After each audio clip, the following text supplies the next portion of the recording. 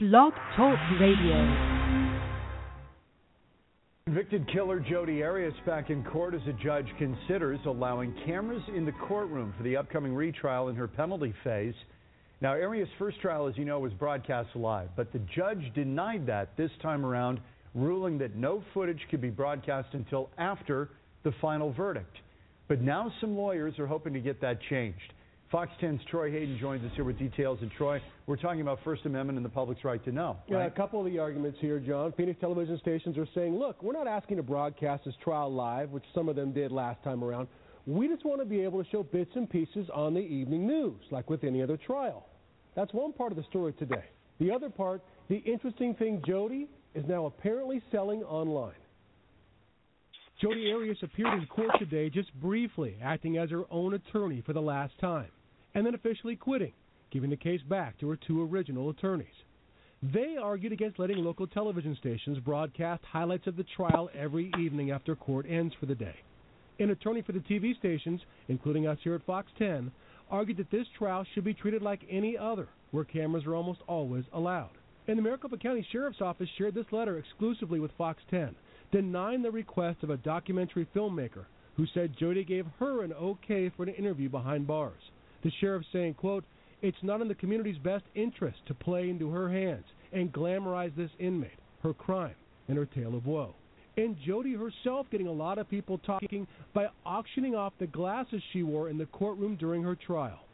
The website being used to auction her artwork has also now listed the glasses, claiming they're authentic, with a beginning bid of $500. The auction closes just before her new trial begins. How would those glasses get out of the jail? She got them out of the jail facility, probably in a legal visit. And so, I mean, she's doing all kinds of things to make money, and I'm sure this is just another one of her little deals. For the first time, we also got a look at Arias' shorter hair. She apparently cut off a portion of it to give to charity. The trial begins 2 weeks from today. Reporting live, Troy Hayden, Fox 10 News.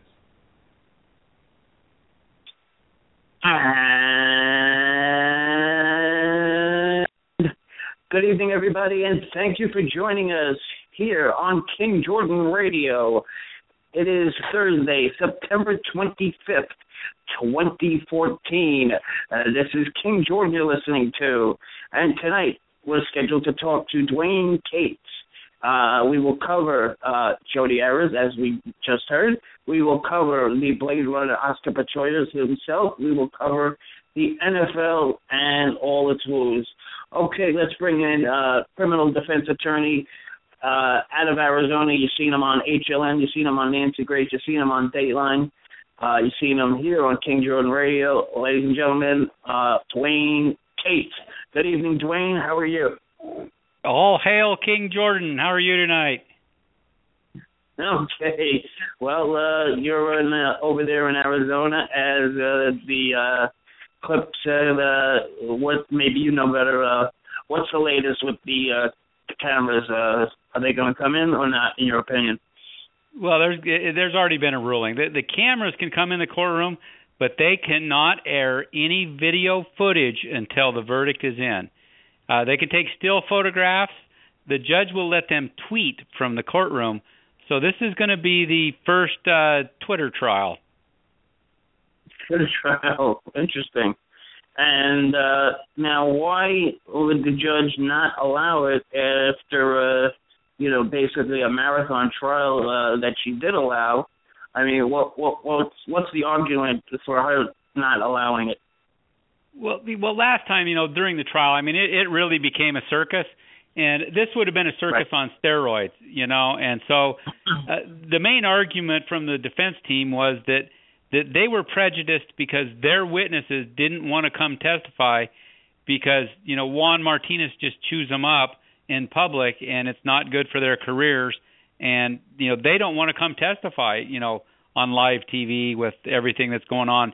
And who can blame them? I mean, they got hate mail and death threats and everything else, during the regular trial. So I think the judge probably had to do this. And is it Juan Martinez's position? Did he want the cameras in the court? I don't think he cared either way. I mean, the motion was brought by, the motion to keep them out was brought by the defense. and the media had an attorney that basically argued the motion. The state basically took no position. So.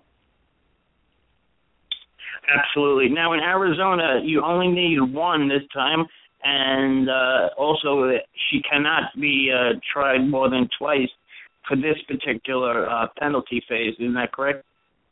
Yeah, she shouldn't be tried more than once. But the first trial on the death penalty, you got to remember, it was 8-4. Okay, this was after 4 months of trial where the prosecution just beat everybody up. Okay, I don't know how it gets better for the prosecution than it was during the first trial, and all they could get was 8-4. Okay, I don't know how they think they're going to get 12 unanimous this time. I guess they get, when you get a do-over, I guess you can do some things different, but it just doesn't seem to make sense. I got to agree with you on that one. Now, the big news out of this is, I guess she has nothing to lose, but her life. Jodi Arias is representing herself. What do you make of that? Well, she's not representing herself anymore. She withdrew, and Nurmi and really? her old counsel took over. And I think it's like flying an airplane. Flying an airplane full of people looks like it's really easy if you're watching a pro do it. Okay, but then when you sit down in the seat, and then you're starting to land, and if you crash, everybody dies. It ain't so easy anymore. And I think she got that feeling. It looked like represent yourself looks really easy until you try doing it. And then I think she realized she was in over her head and turned the reins back over to her attorneys. And back in 2008, didn't she also try to represent herself? She spent another short stint trying to represent herself. So she really hasn't gotten along with any attorneys that have been on her case, and she's just she has her ideas how she wants things to go, and and I'm sure she's clashing with her attorneys. What's your take, looking at it, and I know you're in the courtroom, of the attorneys representing her, particularly Nurmi and Jennifer Wilmot? Well, I don't think that they hate each other, but I just don't think that, I don't think Jodi. I think Jodi probably wanted them to do some things that they didn't do, and I just think she disagreed with some of the things, and it's always tough when you have a different idea about the case than your client has, and and a lot of times it ends up a mess when you end up like that. Give me your take on Judge Sherry Stevens and how she handled this case, not the penalty phase, but the overall case where she was found convicted. Yeah, I've been around Sherry Stevens for many, many years. I was an intern in a court when she tried a real high-profile case against one of the top defense attorneys in town. And and that was while I was in law school. She became a judge. I've had cases in front of her. I've got a lot of respect for Sherry Stevens. I don't know that maybe this didn't get away from her a little bit. Juan Martinez is always a handful. I think he crossed the line quite a few times, and I think I don't think the court had complete control over what was going on. Well, the fact that he was, giving autographs and taking pictures, a lot of observers found that. In his defense, that happened once, so it wasn't every day. But I'm talking about things like throwing his pen and screaming at people in the courtroom. I mean, that's just not. That's not. I was trained old school for trials, and that's just not. You just don't scream at people. Yeah. You can raise your voice, but you don't scream at people. Like the doctor that testified, what's his name? I'm drawing a blank, but the doctor that testified for, and then I guess he bought a book, and he really made that $2 seem like it was $2,000 that the book was, and he turned that into the case that basically he was essentially saying that doctor was, had affection for Jodi, and he had a thing for Jodi. And again, it's not the substance that I have a problem with as so much as the style. Okay, I mean, I think he did a masterful job of making all the experts not look credible, and and that's what you do. You find ways to make the experts look biased, and right. you find ways to make them not look credible, and I think he did a very good job. And he was much watched. You don't. Oh yeah, but you don't scream at people and throw things. Yeah, he did scream at that poor lady. I think you know who I'm talking about. The domestic violence expert, LaViolette. Right. And she refused to come back to testify. I did see on a previous an interview there later for this penalty phase because of the ongoing threats. So that was far and a lot, but I think back to Casey Anthony, and it was just a couple of years ago that people saying that she was the most hated person in America. Nobody says a word about Casey Anthony. I think, in my opinion, I don't think people have the hate as they do for Jodi. First of all, Jodi, we know she did it. Casey, we have our opinions and we have our ideas, but it was not proved to the highest level in terms of what Casey did or did not do. What do you think? Well, I think that Casey Anthony is just, if she could, would give Jodi Arias a big hug and a thank you for taking the heat off. Because Jodi's case, was turned into more of a circus than the Casey Anthony case, and everybody kind of, you're right, everybody kind of forgot about Casey Anthony after the Jodi trial. And the thing is, Jodi's still going, and I can't believe the vitriol online. I mean, people. I read a comment this morning that somebody said that they should just turn her over to ISIS and let them torture her and dismember her and then behead her. I mean, we live in America. I mean, we're better than that. I mean, we are. I mean, I've talked, during the trial that the last thing we want are torches and pitchforks on the court steps. We're better than that. Let the court system play out, and the punishment will be what the punishment is. And killing people for killing people makes no sense. Oh, you're not in favor of the death penalty? So I take that. Well, I'm not. I just don't think killing people for killing people makes sense.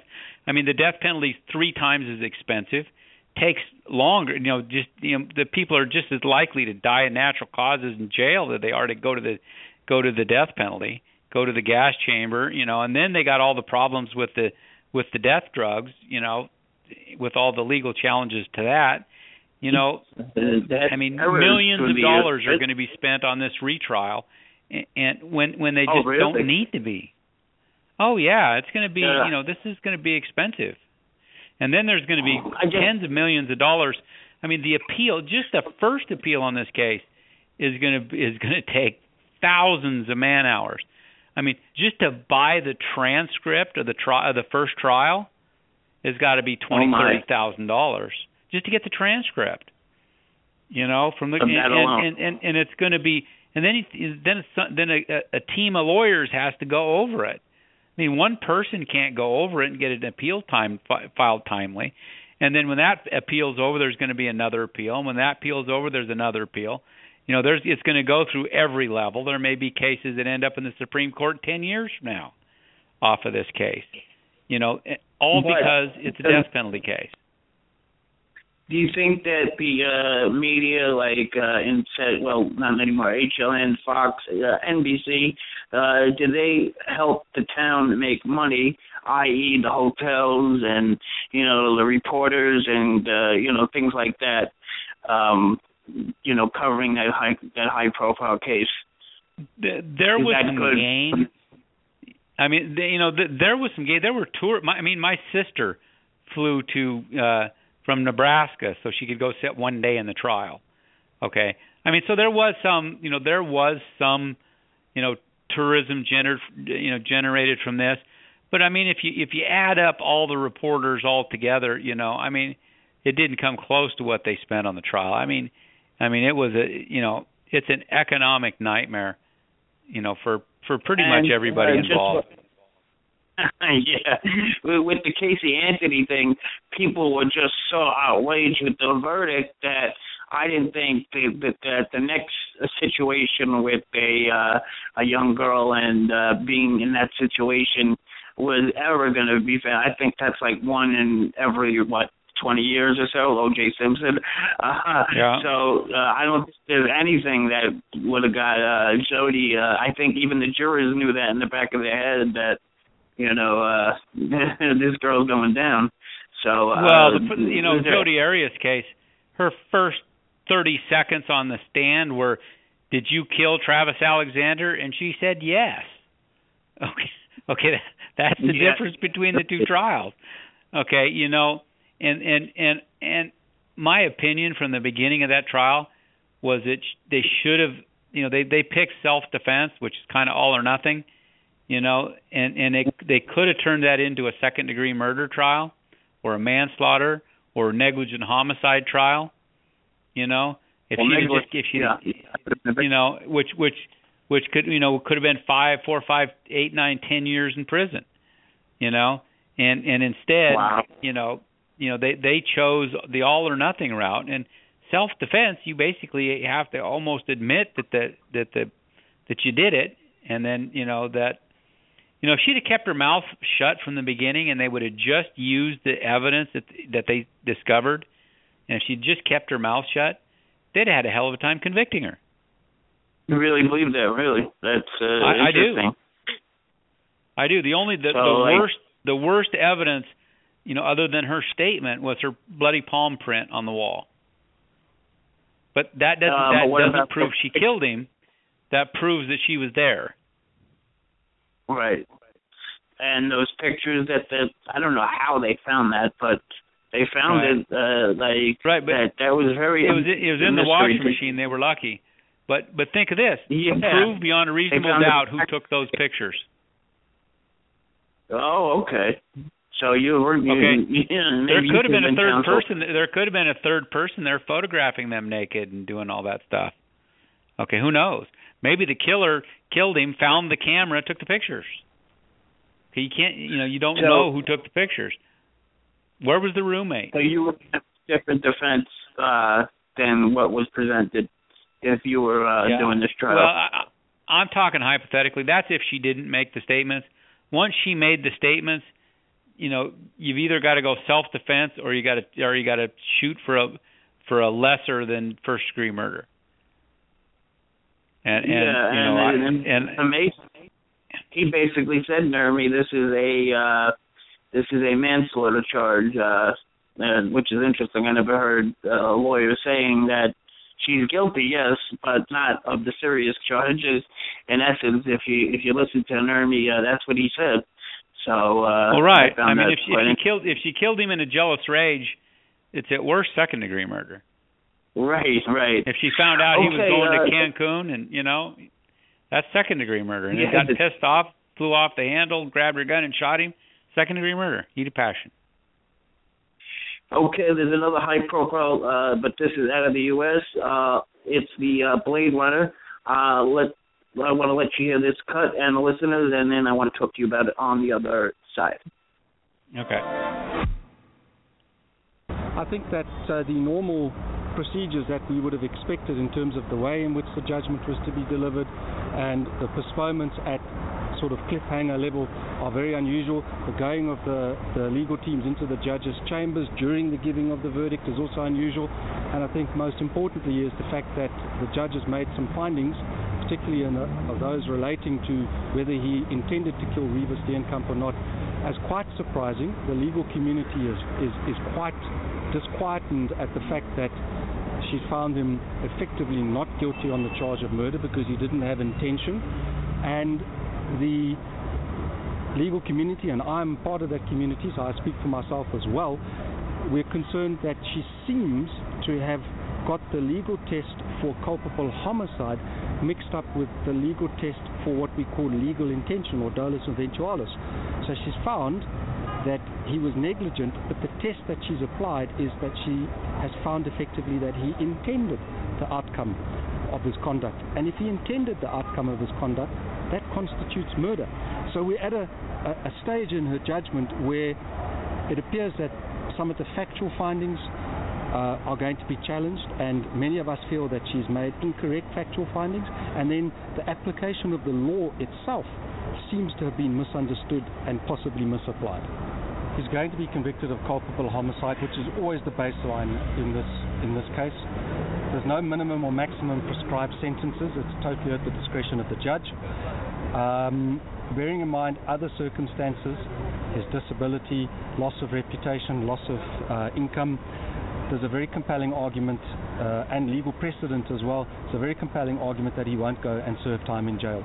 We have a number of precedents where similar high-profile cases involving sports people, where they've killed somebody negligently, they've been given a fine, a suspended sentence, and no term of imprisonment. So it looks like he's going to get some sort of fine, suspended sentence. The firearm offences, they're relatively minor offences in the overall context of the case. Although the ammunition possession charge in theory on paper is a serious offence with up to 15 years imprisonment, in practice for first offences of that nature one is normally given a fine. So I think overall he's looking at a period of imprisonment suspended coupled with a monetary fine on all of the counts that he's found guilty of. I don't think that he's going to be found guilty on all of the firearm offences. I think there's at least one that the state didn't prove beyond reasonable doubt, but the other two they did, and most certainly they proved the possession of ammunition charge. This was always going to be a showcase for South Africa. All of us had hoped that there would be a positive impression created out of the entire trial process, and I think we're at a stage now where the positivity is dissipating very quickly. I think there's a lot of uncertainty as to the correctness of the judgment, and I think more importantly is the question that the public are asking about our society's tolerance for crime.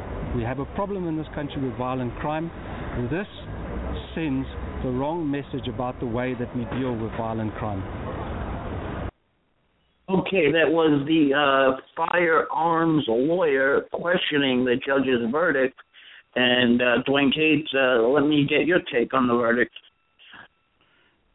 I think it was pretty predictable. I mean, you know, he's a national hero, and I just think that the judge, I just kind of felt that the judge was going to have a real hard time finding him guilty of first-degree murder, but I think that she had to find him guilty of something. And so, you know, this was this is what I predicted the outcome of the trial would be. You know, even though there's some pretty compelling evidence that you know, he may have killed her, you know, on purpose, you know, this is what I predicted it would be. And now the sentencing will take place next Wednesday, I believe. I hear that he could get anything from house arrest to 15 years, and that's a big difference in contrast in that charge if it was in America, right? Yeah, and it's similar. I mean, it's like cases here where, you know, there's no agreements as to sentencing. The judge can put him in prison or can put him on probation. You know, and if you listen to what the attorney said in the clip, is that there's legal precedent. They can legally the judge has to consider the fact that he's a celebrity. They legally have to consider that he's a sports star. They legally have to consider that he's lost his all the things that it's cost him, his money, his reputation, his, you know, everything that this has cost him already gets to be taken into consideration when the judge makes the final decision on what the sentence should be. And I would predict that if he gets any jail time, it won't be very much. Yeah, I agree with you. What was your take of his counsel, Barry Ross, I believe his name is, out there in South Africa? I thought he did a bang-up job. What was your take? Yeah, I think he did too. I mean, we're not used to that, to their kind of system, and it really kind of irritated me watching the prosecutor, the way they could do things. But I mean, I thought they did a good job. I thought it was a well-tried case, and I think that I think he got the outcome that they probably were all hoping for. And he's only in his 20s. I mean, let's say he gets a 2-year conviction or a 2-year sentence, rather. He still has time to put his life together and make more money. I don't know. I know Nike has dropped him, and some other sponsors have dropped him. But do you see a turnaround for Mr. Blade Runner if he gets either a house arrest or a probation, or do you think he can pull his life back together? I think he can pull his life back together, but I don't think he's going to be the loved sports star that he was before. Okay, I think he's kind of done with that. I mean, he may be able to write a book that where he makes millions of dollars off of. There may be something else he can do to make money off his celebrity, but I think he's pretty much done. And again, if he gets no prison time, there's going to be enough people that are pissed off at him that they're going to do. I'm sure there may be civil lawsuits against him and everything else. So I don't think his journey's over yet. I mean, if you just use your common sense, it's really hard to grasp that he would not know and that this would be an accidental shooting. That he really thought that she was the. If you put all the legality away from it, it just doesn't make sense. In my opinion, at least. Yeah. So do you believe that something happened more sinister than what the judge believes? Boy, I don't know. I mean, it just seems really strange that you just start firing through a closed door. I mean, it just, not knowing what's going on. But then again, I'm not a man with no legs that was startled in the middle of the night in South Africa, where apparently crime is pretty heavy. So, I don't know. Until you walk a mile on his blades, I don't think you can say. Which aren't very big, but a very big contrast from the way they do things in here in the U.S. to South Africa.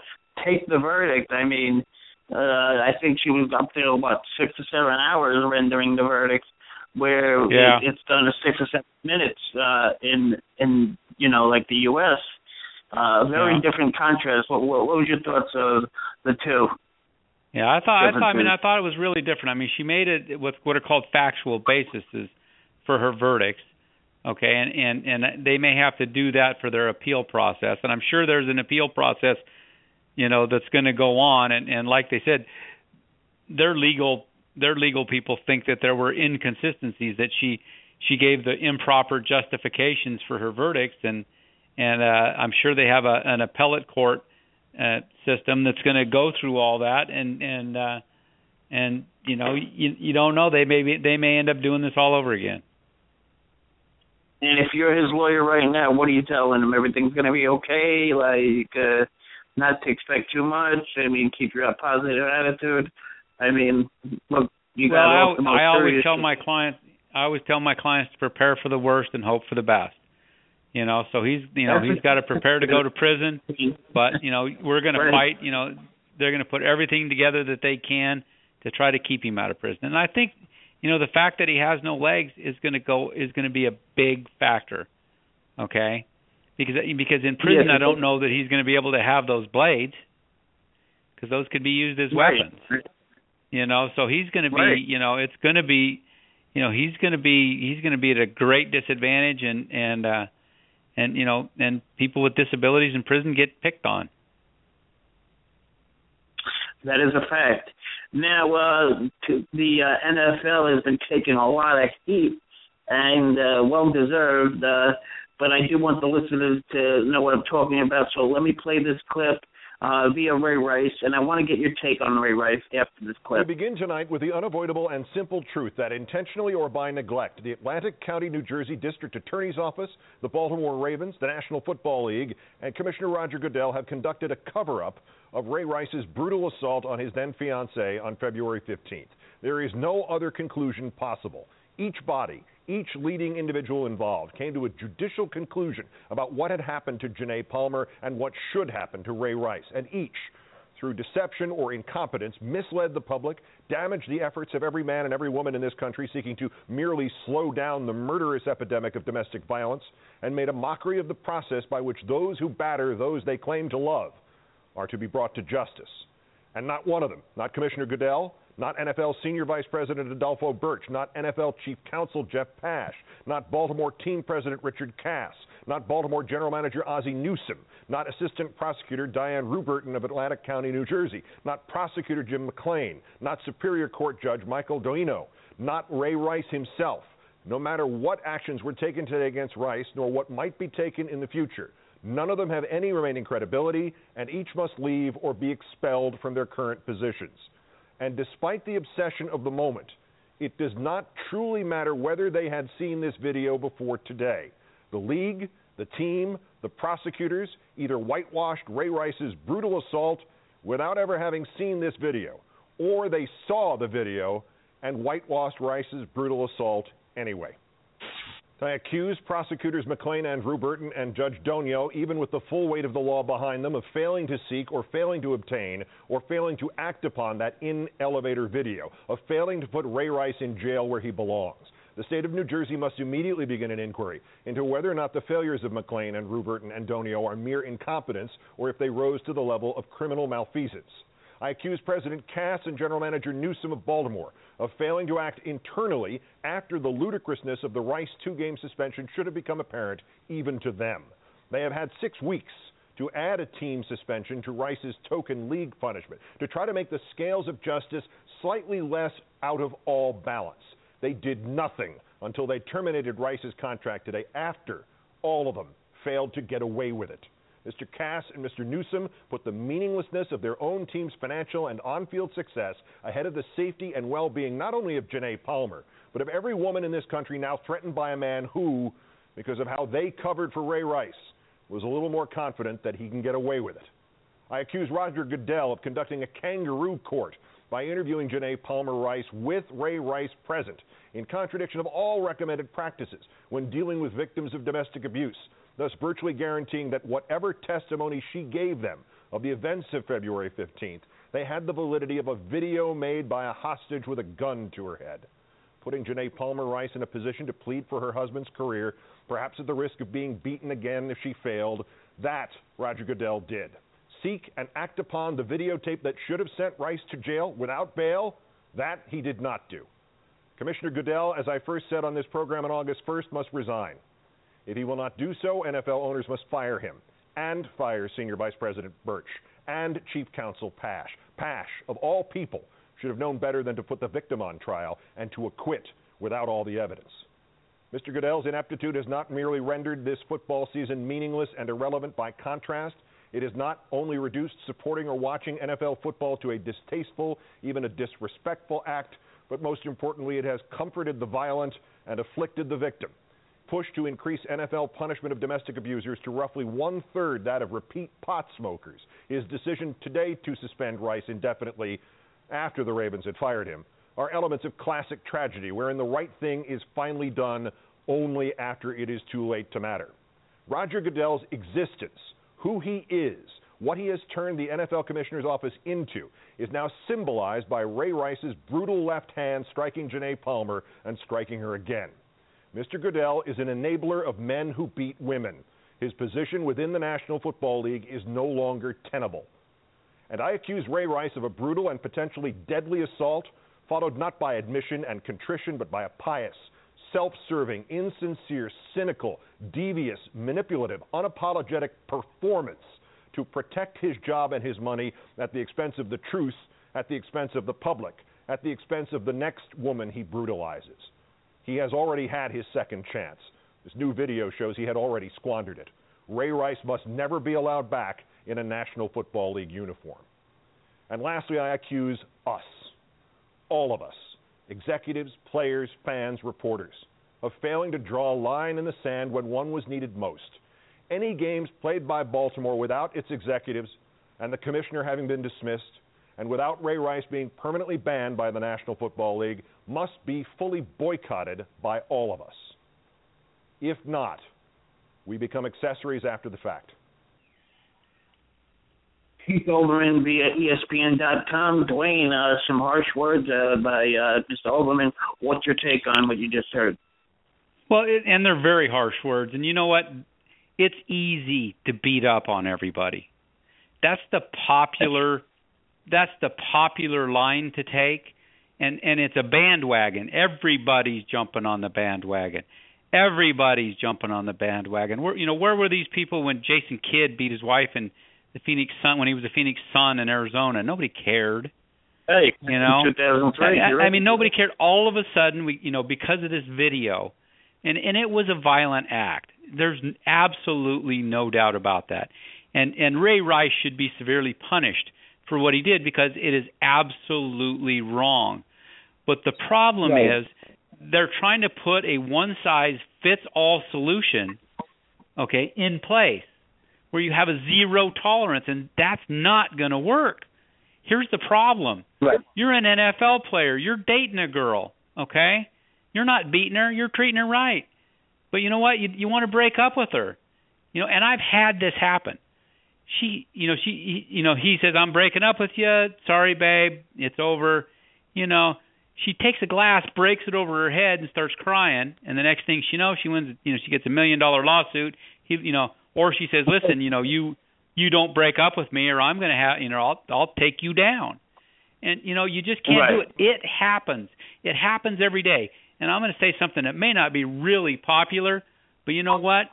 I did family law, and I've done criminal law for 18 years.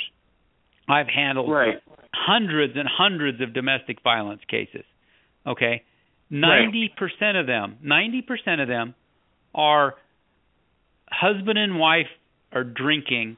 They get in a fight. Somebody throws a plate. The cops are called. Somebody goes to jail. Okay, that's 90% of them. They get labeled as domestic violence cases. Okay, where nobody was struck, nobody was pushed, and everybody was drunk. I'll guarantee you Ray Rice was drunk. You know what? What they have more than a domestic violence problem is an alcohol problem. You take the alcohol out of the situation, and 90% of domestic violence cases don't happen. There are 10% of guys that are just evil. I mean, really evil. I watched an interview with a guy once that said, "Listen, here's what I do. On the second date, I beat the shit out of them. If they leave me, so what? If they stay with me, I own them forever." Those are the bad guys. Wow. Those are the guys you lock up. Okay, but these people that are I classify it as drunk and stupid. You send them to counseling, you get them some help for the alcohol problem, and the domestic violence goes away. Right. No, that's an excellent point, and I think if you have it in you, and we did speak a little bit about your past, but I firmly believe you're a mean person. You're a mean person. The alcohol will maybe let you come out. If you're a sweetheart inside, I don't believe that alcohol will make you a violent person, in my opinion. So, as far as that is concerned, although I've seen really good guys, really good men and women. Okay, and and there's also this myth that it's never okay to hit a woman. I saw a video the other day of a guy sitting on a subway train, and this tweaker freaks out, jumps up, and just starts punching and kicking this guy in the face. He's got nowhere to go. He's on a subway car. He jumps back and punches her one time and knocks her out. Let me ask you, is it okay to hit a woman then? No. And here in New York, if you call, most of the time the story is that, the guy called to get away from the girl, and they wind up taking the guy. Right, but again, is it okay if somebody's beating the shit out of you, kicking you, and you got nowhere to go? You can't defend yourself? Absolutely, no, you can. That's terrible. There's a line. I've had cases where significant others were attacking the person with a knife. Okay. Wow. I mean, what do? You just go ahead and stab me? No. You defend yourself. Oh no! What led up to and that also situation? in 80 or 90% of the cases, it's mutual combat, which isn't right. I've never hit a woman in my life, and I've had one hit me. But there was an out. There was a way I could walk away, and that's where the alcohol comes in. If that situation gets like that, people don't make smart decisions, like turning and walking away. And and I agree there's an epidemic, but the epidemic is drugs and alcohol. And you fix that problem. I do criminal defense law. 80% of the cases that I do, 80%, the crimes were either a direct or indirect result of drugs or alcohol. Either they're drug cases or somebody was drunk and did something stupid. Okay, I mean that's 80% of my cases. Now, as a lawyer, I think it might be legal over there. A lot of people generally feel that marijuana should be 100% legal. Your take? Well, I don't take a position either way. I mean, I really don't. I'm a recovering drug addict and alcoholic. Okay, I just celebrated 24 years of sobriety. Okay. Oh, and so I think that you can develop a problem with marijuana, just like you can develop a problem with any drug.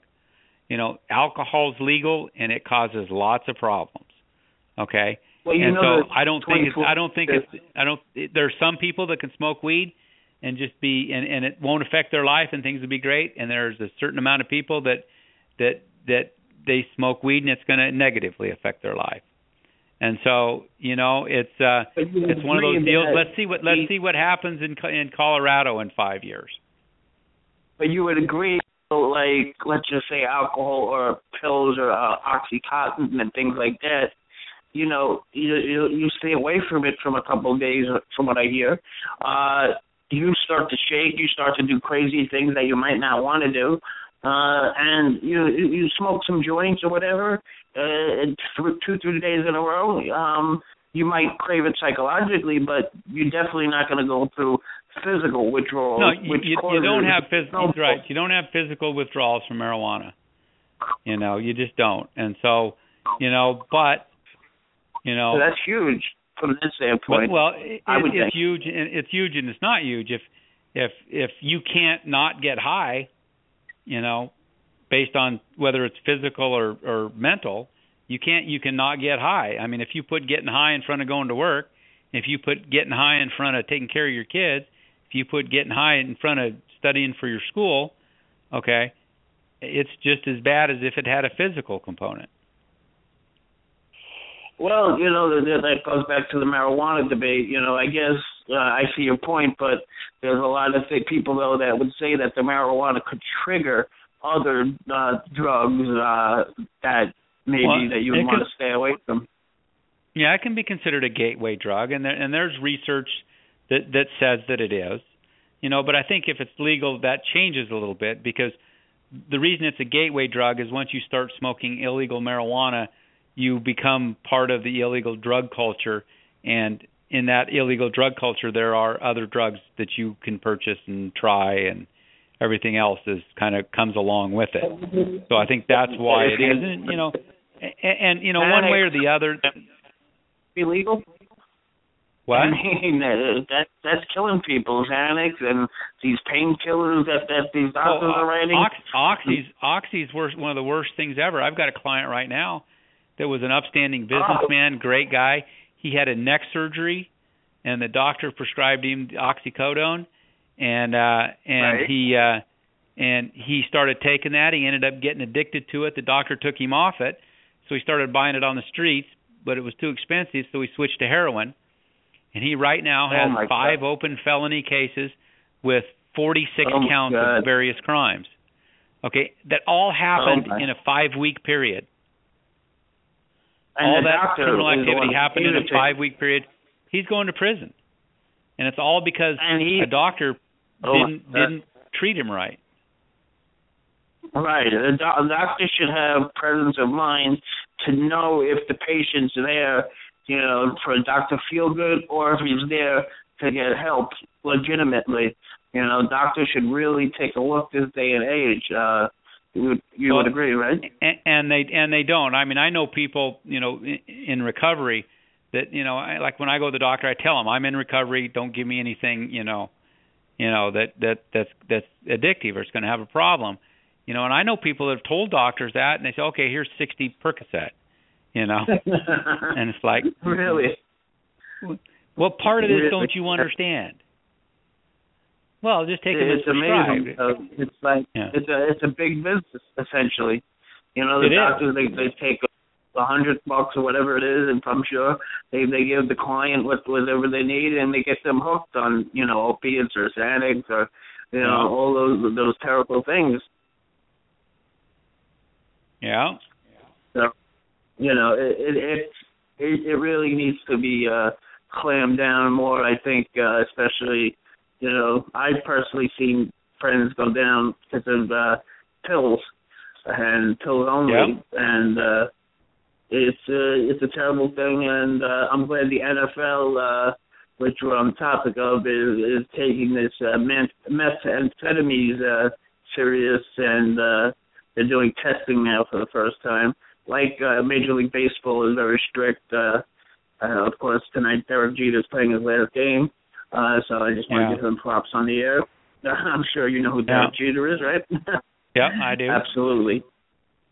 But here's something about the NFL that bothers me is that it is, they take these guys and they basically search out the most aggressive, the most violent people they can find, and they train them to be extremely strong and then extremely violent, and then everybody acts shocked when they act violently. That's a very good point. I mean, really. I mean, it's they're rewarded their whole lives for being violent and aggressive. Okay, and they're 25, 22 years old, and somehow they got to draw a line. Oh, no question. A violent game. The guy, there's all kinds of people with the head problems, and Junior Seau from the San Diego Chargers committed suicide at maybe 40, 42, something like that. That's horrible. Yep. I mean, it's like worse than the wrestling. But you know what, King Jordan? I'm going to turn the games on Sunday and watch the games. I bet you will. That's they were. Bob Costas was talking about this on a show, and they asked this recent stuff with the NFL is have a 20 to 30 year problem, i.e. boxing, how it was and now how it is. And he said, no, people are going to tune in. Just what you said. Every Sunday, in your case, it's the lowly Cardinals, but nevertheless, you'll... The lowly Cardinals, we're 3-0, baby. We're top of the NFC West. From the same conference with the Super Bowl champions. I was rooting for them back in 2009 when they had Kurt Warner there, and they came close to beating Pittsburgh. But I totally agree with you. NFL is probably the most money-made sport. It's very there's not that many games, so each game is important. Unlike baseball, where you have to watch 180 games or whatever it is. So and basketball, which is 82 games. So the thing is with football, every game is to be taken very serious, and like you said, every Sunday, Monday, and Thursday. And I just don't see people stopping watching. I mean, I grew up in a small town in Wyoming, and Friday night the entire town goes to the football game. I mean, we had a high school with 335 students, and we had 70 kids out for football. Wow. That's huge. I mean, that's just the way it is. I mean, in Wyoming there's no professional sports. There's the Wyoming Cowboys football. And so everybody lives, eats, sleeps, and dies with high school sports. And it's a big deal. Yeah, I mean, and everybody watches. Wyoming. Everybody watches the Broncos. Did you follow that case where the teenage boys raped that girl? I think it was in Cleveland, Ohio, about a year ago or so. I think one's out and one's doing 2 years. It was on Dateline. It was a big story about a year ago. Do you remember? I don't recall it off the top of my head. I don't. Okay, that was a rape case with a black and a white dude, and they physically, he got coverage briefly, but there was just so much Jodi going on that it was hard to tell one from the other if you aren't watching Jodi. And it's very interesting now that they were just showing, before we get to the final thing, the retrial of Michael Dunn. I mean, this guy is basically going to spend his life in prison, and I guess the only positive thing for him is that he gets to leave the jail cell for a couple hours a day. I mean, is this just a show of power for Angela Corey? I mean, do they really need to do this, in your opinion? They don't, and a lot of this is vengeance. It's not justice. I mean, that's what's going on with Jodi. It's vengeance, not justice. Okay. Agreed. I mean, she's gonna be locked away forever, and so's Dunn. But they're seeking vengeance. They want blood. And to me, I just think you judge a society about how they treat the worst people in the society, how you treat the lowly low of the lowly low, and that's how you judge a society. And when you look at the haters of Jodi Arias and what they're calling for, I mean, it makes me worried for our society. I mean, oh my God, look, nobody can defend what she did, but you're right. Right, absolutely. You would think she was a monster from hell. I mean, granted, what she did, like I said, is there's no defending it. But what they want to do is like she's Bin Laden or something. I mean, and that's part of the media too, in my opinion. They definitely sensationalize it to a point where, like, if this was some other girl, not named Jodi Arias, you would think we would even be talking about it in the first place. No, we wouldn't. Okay, but Adrian. Yeah, go ahead. Go ahead. Okay, Adrian Peterson, the final topic I want to talk to you about, but let me let the listeners hear what's going on with Adrian Peterson, and I want to get your take on the other side. What new information has come out that you have gathered, Jay? All right, well, now that Adrian Peterson has been indicted, he's going to have to turn himself into authority. As I'm hearing that they're making arrangements to get him down there to Texas to turn himself in.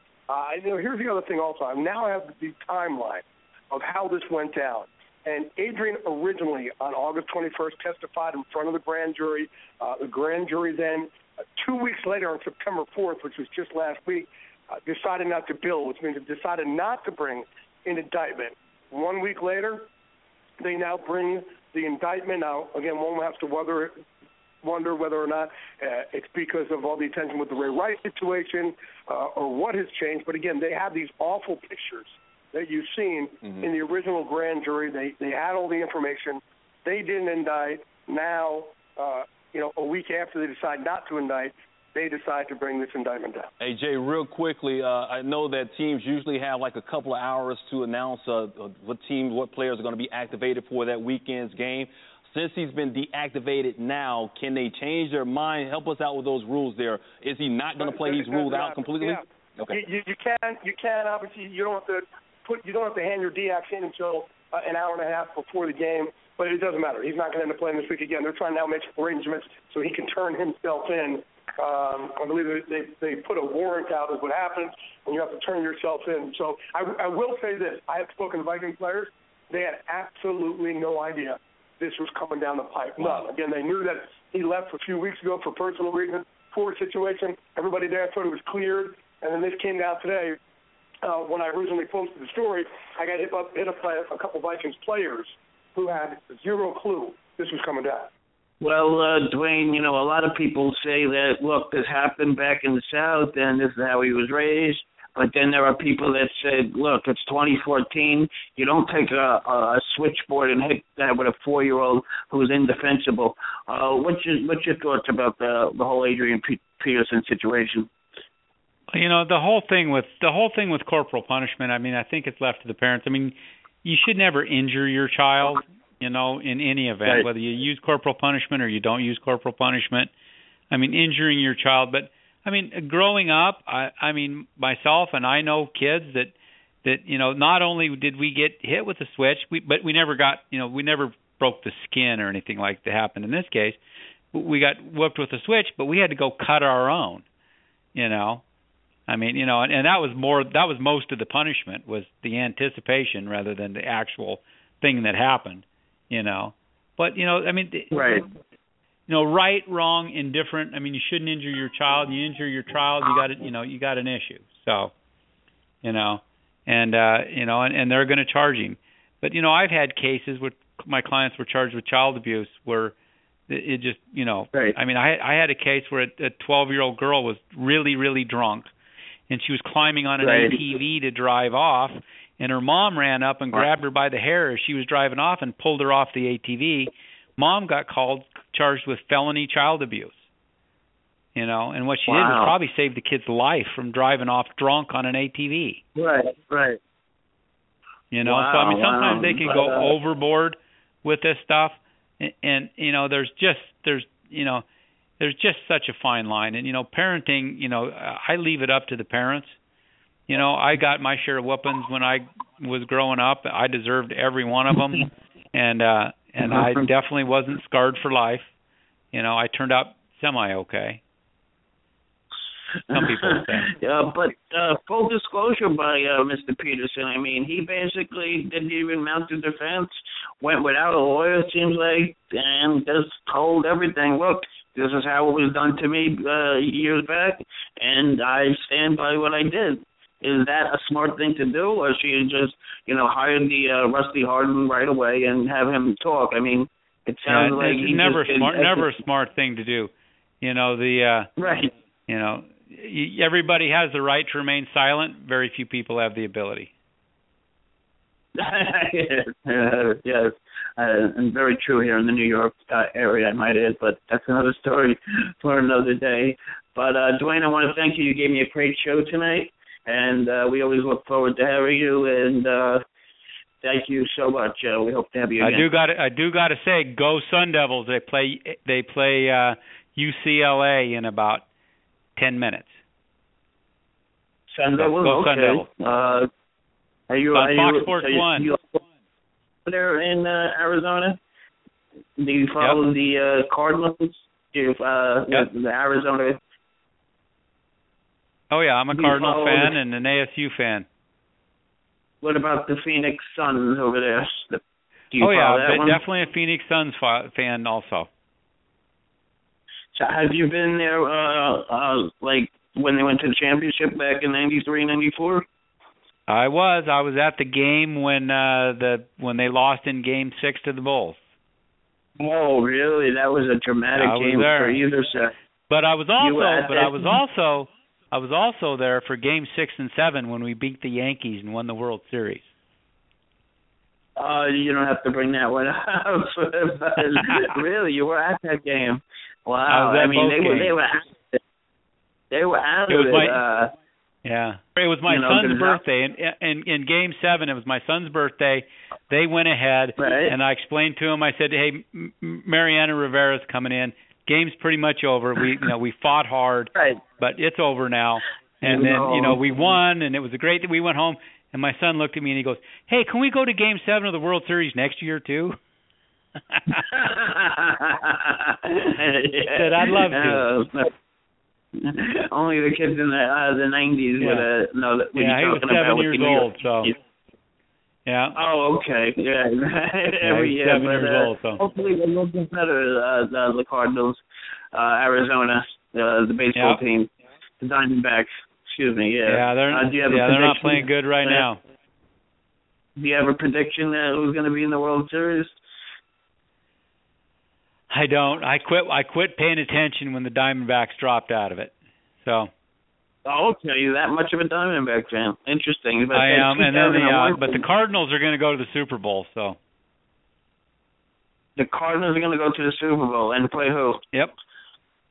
And who don't are they gonna care.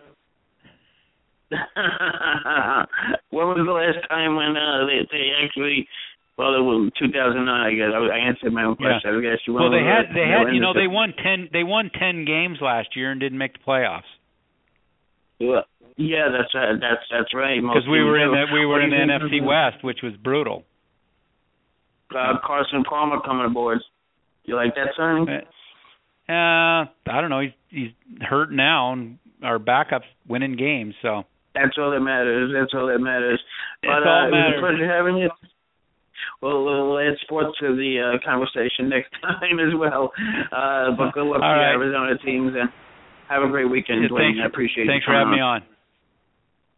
Okay.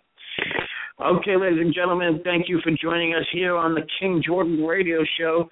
We will be back next week, Tuesday night, with WWE Talk. And we will have also, ladies and gentlemen, we will have, I am trying to have at least, the Mighty Quinn. And, well, it's not this week, and the week after, Joey Jackson. But if you stay tuned, maybe I might have Tom Mesereau on.